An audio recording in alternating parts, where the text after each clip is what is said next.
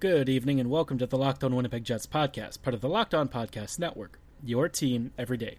I'm your host, Harrison Lee, an avid Winnipeg Jets fan and an online blogger. You can follow me on Twitter at HOLivingLoco and follow our podcast Twitter at LO_WinnipegJets. Today's episode is brought to you by Built Bar. Go to BuiltBar.com and use promo code LOCKEDON for $10 off your next order off their unique selection of protein bars and nutritional supplements.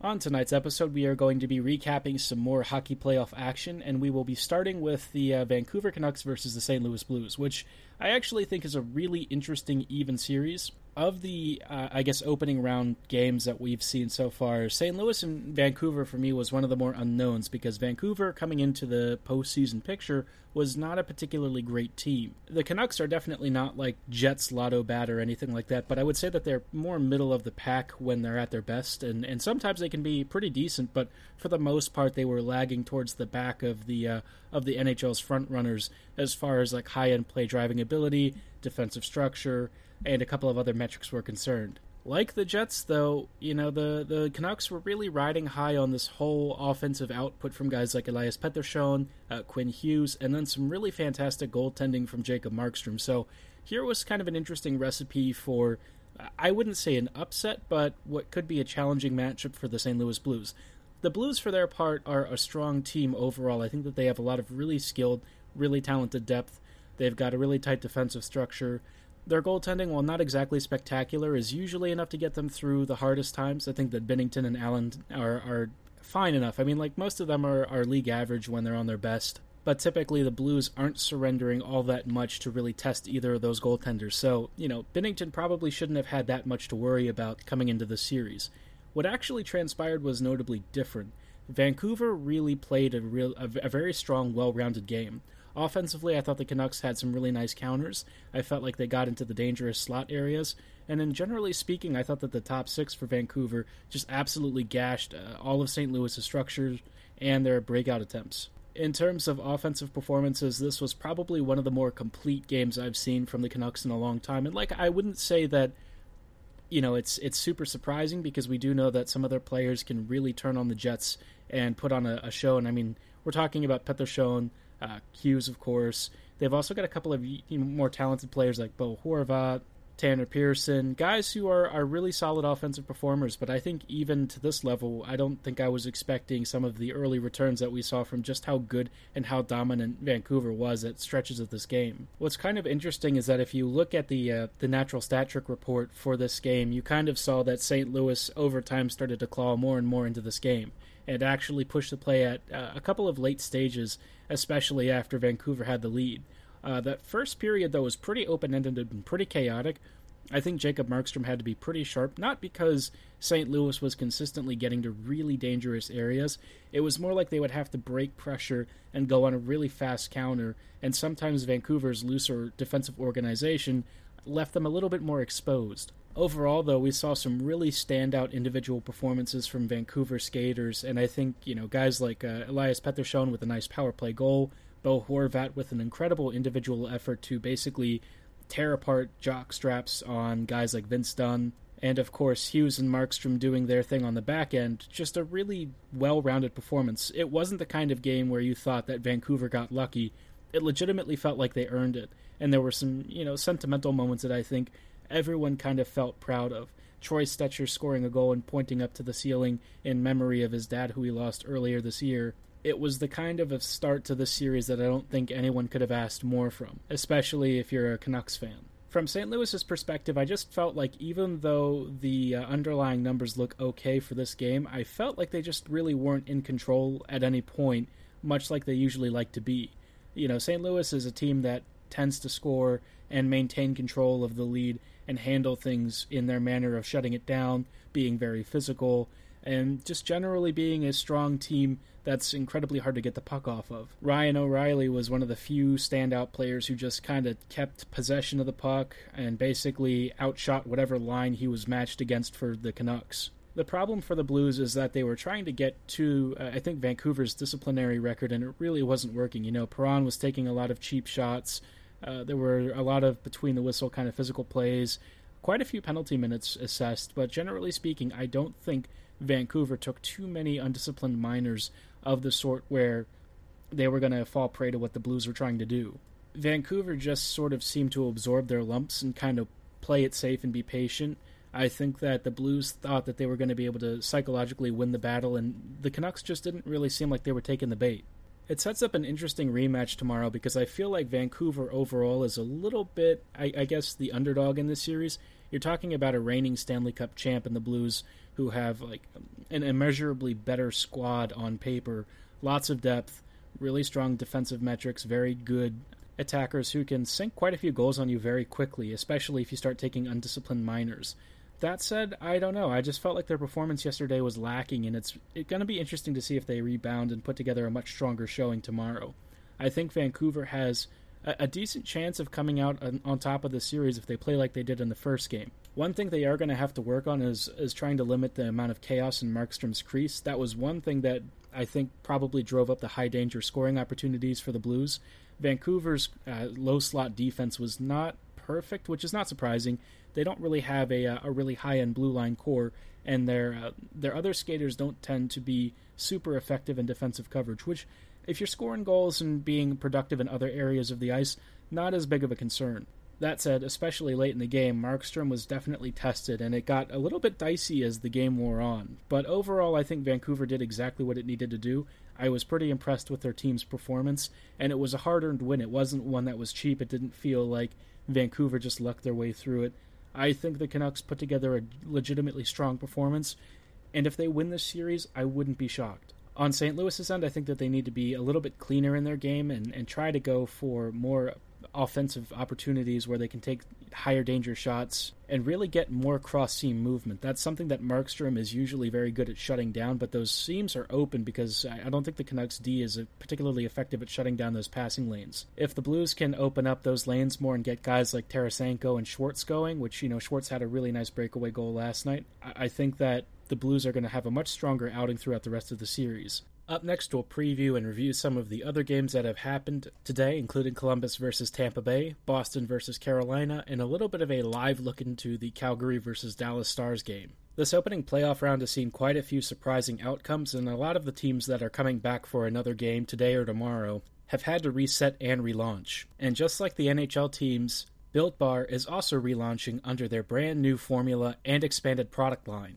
You've heard me talk about Built Bar before because I very much enjoy the texture and flavors that they offer. If you've never had a Built Bar before, the best way I could probably describe it is something between like a chocolate candy bar mixed with a protein bar. The original version had around 12 different flavors, but now they've added 6 new flavors including caramel brownie, cookies and cream, cherry barcia, lemon almond cheesecake, carrot cake, and apple almond crisp. Built Bars are even lighter, fluffier, and more chocolatey than ever, but still as healthy as ever, featuring anywhere from 17 to 19 grams of protein, 200 or less calories, around 5 grams of sugar, and around 5 grams of net carbs. The 1-2 punch of high protein, high fiber, low sugar, and low calories makes Built Bars perfect for a keto diet, as well as snacks, pre-workout supplements, and meal replacements. Right now, you can get a free cooler with your purchase, and be sure to use promo code LOCKEDON for $10 off your next order at BuiltBar.com. Again, that is promo code LOCKEDON for $10 off your next order at BuiltBar.com.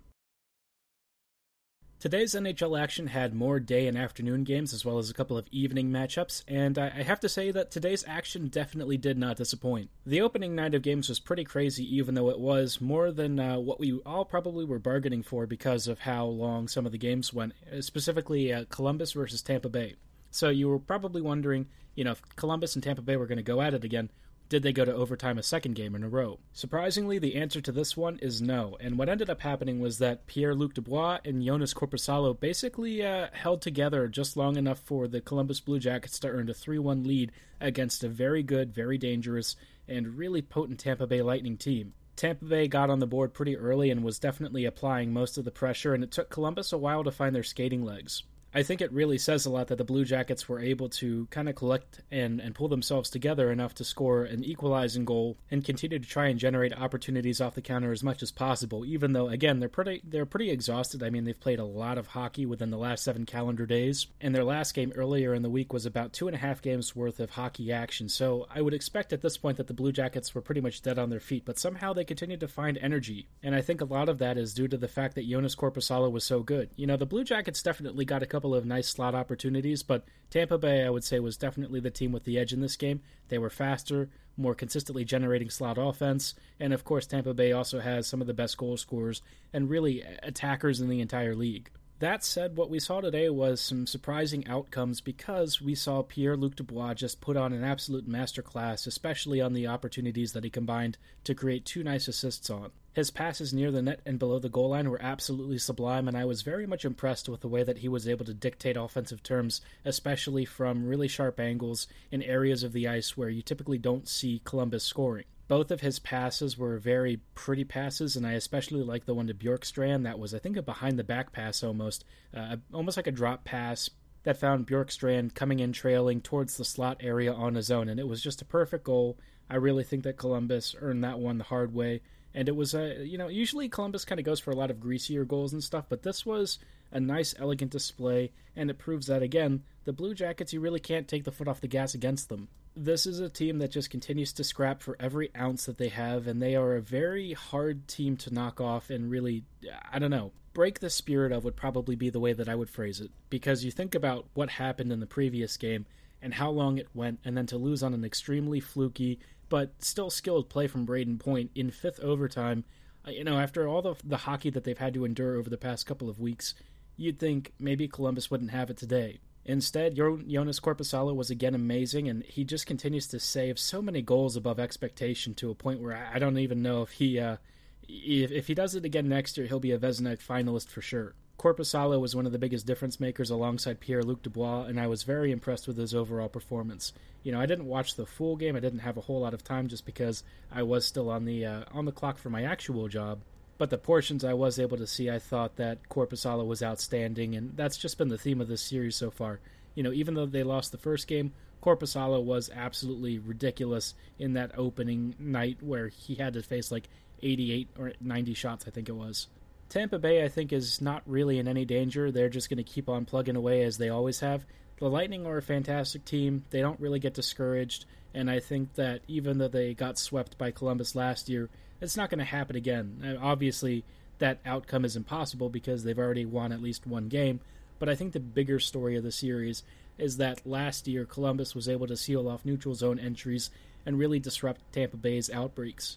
That's not really been the case this year. Columbus is not able to clog up that neutral zone area, and what the Blue Jackets basically have to do is collapse and really defend that slot area in their own end and just sort of pray and hope that the Lightning don't score. Columbus has adopted the Bob Hartley approach of sitting pretty deep inside their own zone and trying to just counter off of that, which the Jets have tried to do before, but they don't really have the personnel to do that just because they don't really have many puck-carrying defensemen who are able to smoothly transition out of defense and into the neutral and offensive zones. I wouldn't say that Columbus is particularly well equipped to do this kind of stuff, but they've been able to do it thus far, and I think they have some underrated performers in guys like Ryan Murray, David Savard, Pierre-Luc Dubois, of course. Cam Atkinson, when he's healthy, is pretty decent. Seth Jones and Zach Werenski can also be effective in certain situations. But when it comes down to it, the MVP of this series is absolutely going to be Joonas Korpisalo. He's putting on the kind of performance where, wherever they go, I think if they advance further into the postseason, he's like a Conn Smythe favorite. If he had been this good in the regular season and had played as much as Hellebuyck had, he'd definitely be in the Vezina Trophy running, but I also don't think he would be quite as good as he is now. The amount of rest and recuperation and training he's been able to enjoy while essentially waiting for hockey to resume might have been a really big benefit to this Blue Jackets team that's going to be tested, especially stamina-wise. This postseason is a sprint from an almost standstill, so it's going to be a really intense, really weird situation, which I don't think the Blue Jackets are exactly used to. No one is, for that matter. But it's going to be even crazier for some of these goalies who haven't seen as much action as some of the other NHL starters. Overall, though, I think Columbus can be happy with how they've answered in this second game, and I think that this is setting up to be a really fun series, and I'm really rooting for the Blue Jackets to pull the upset and do something really fun and just go on a deep run. I don't know. There's something about this squad that feels special, and there's a few teams that are like that this postseason. I always like the underdogs and rooting for them if my own teams are not in, and Columbus definitely has some pretty crazy uphill battles to contend with. Up next, we'll recap a very interesting overtime win from the Golden Knights over the Chicago Blackhawks and some of the action between the Bruins and Carolina Hurricanes, as well as some early updates from Calgary versus Dallas. If you're thirsting for some more in-depth recaps from some of our other experts across the entire NHL, be sure to check out our whole family of Locked On NHL podcasts. We've got podcasts for pretty much every team in the league, including Flames, Stars, Bruins, Caps, Islanders, you name it. We've probably got a podcast for it, so be sure to check them out. They have a lot of great insights into these teams, as well as some really cool interviews and some great coverage of the bubble hockey playoffs. For my part, I'm going to keep giving you some nice cursory insight into these games and the bits that I've been able to see, and I think this next one between the Chicago Blackhawks and Golden Knights did not quite go as I expected. The Golden Knights actually had the early lead in this game, and for the most part looked to be doing pretty okay. Chicago is one of those teams that's not exactly defensively resolute, and they have a hard time getting out of their own zone. That said, every time the Golden Knights scored, Chicago just seemed to have an answer from somewhere, and a lot of the plays were spectacular plays from some of their star veterans, guys like Kane, and then some of the younger players like Strome and Kubalik. Chicago is one of those teams that's very annoying, and in this game they didn't really have a whole lot of activity from either team, especially in shots on goal, but ultimately the plays that were the setups were pretty spectacular, or maybe a lucky bounce here and there for somebody like Mark Stone. Just kind of an odd game. The Golden Knights are a very strong team, and I have them as cup favorites, but for some reason they just keep conceding a ton of goals in the second period. I think one of the Vegas accounts said that they had like 12 goals in 5 second periods throughout this postseason, which, if you're the Golden Knights, that's just not acceptable. I, of course, say this as a Jets fan who was also used to my team giving up lots of second period goals. For some reason, the Jets just seem to do that, especially late in periods. But Vegas is obviously a lot closer to cup contender than the Jets are at this stage. The Knights, though, are still pretty darn good and ended up pulling it out of the fire. I think it was Riley Smith or Jonathan Marchessault, one of those two, who had the game-winning goal in the overtime. Darn the Panthers for giving that stupid Knights team like a ton of talent for nothing, man. What a coup that was. Speaking of very fun, talented teams, Carolina managed to claw back in the series against the Boston Bruins, winning a pretty tight game that was honestly not quite as eventful as you'd expect. I think most of the excitement probably happened on what Carolina expected to be a go-ahead goal, I believe in the third period, and it actually got waved off. The VAR said it was, I think, a goalie interference or something, I don't know, kind of weird. But Carolina squeaked out a 3-2 win, despite the fact that their scoring opportunities occasionally were definitely there. They were able to get into that slot area, but I think the Bruins were just very funny about letting them into the central area right in front of Tuukka Rask. So it seemed like the Canes were taking a lot more distant shots or shots from sharper angles. Boston had a really tough time getting into the low slot area. Most of their shots were from the point. But of course, they had a couple of power play opportunities, and, Marchand was able to convert on one, and I think somebody else converted on the other. The Bruins were without Pastrnak, but that's still a very deep, dangerous squad, so you can't really take them for granted. That said, the Bruins ultimately fell victim in the last couple of minutes to a Dougie Hamilton slap shot. Hamilton definitely announced his return in this one, and I'm sure Canes fans are very happy to see number 19 skating, healthy, and scoring, because that's some of the best stuff that he does aside from his ability to dominate possession of the puck. The final game of the evening is ongoing right now, actually. Calgary versus Dallas. We're almost at the end of the first period, and Calgary won the first game in pretty convincing fashion. This game is a bit interesting. I mean, Dylan Dubé, who's been like an unholy terror throughout the entire postseason, actually had his fourth goal to start this period, like the first 20 or 30 seconds. But the rest of this period has definitely been all Dallas. I think Tyler Seguin had the opening tying goal for the Stars, and then Miro Heiskanen had another goal, I think on a pretty decent breakaway opportunity or something. And Dallas just keeps applying a lot of pressure in waves of succession. It seems like Calgary's having a lot of trouble breaking this forecheck from the Stars, which this is one of those things that I thought Dallas would be a really dangerous opponent against the Jets. I actually think Calgary and Dallas have a really similar depth countering system. A lot of their lines are able to play a really rapid north-south game, especially once they're transitioning between zones, which is one of the things that the Jets really weren't going to be able to handle well, especially if guys like Dylan Dubé stepped up. Dallas is kind of doing the same thing to them right now and is actually getting a late period power play right before the whistle, so we'll see if they actually manage to score on this, but Dallas looks like they're up for a nice response. I thought that the series might be kind of close. I mean, Dallas hadn't won a game in this entire postseason picture yet, not even during the round robin, but I would not count the Stars out. This is a dangerous team.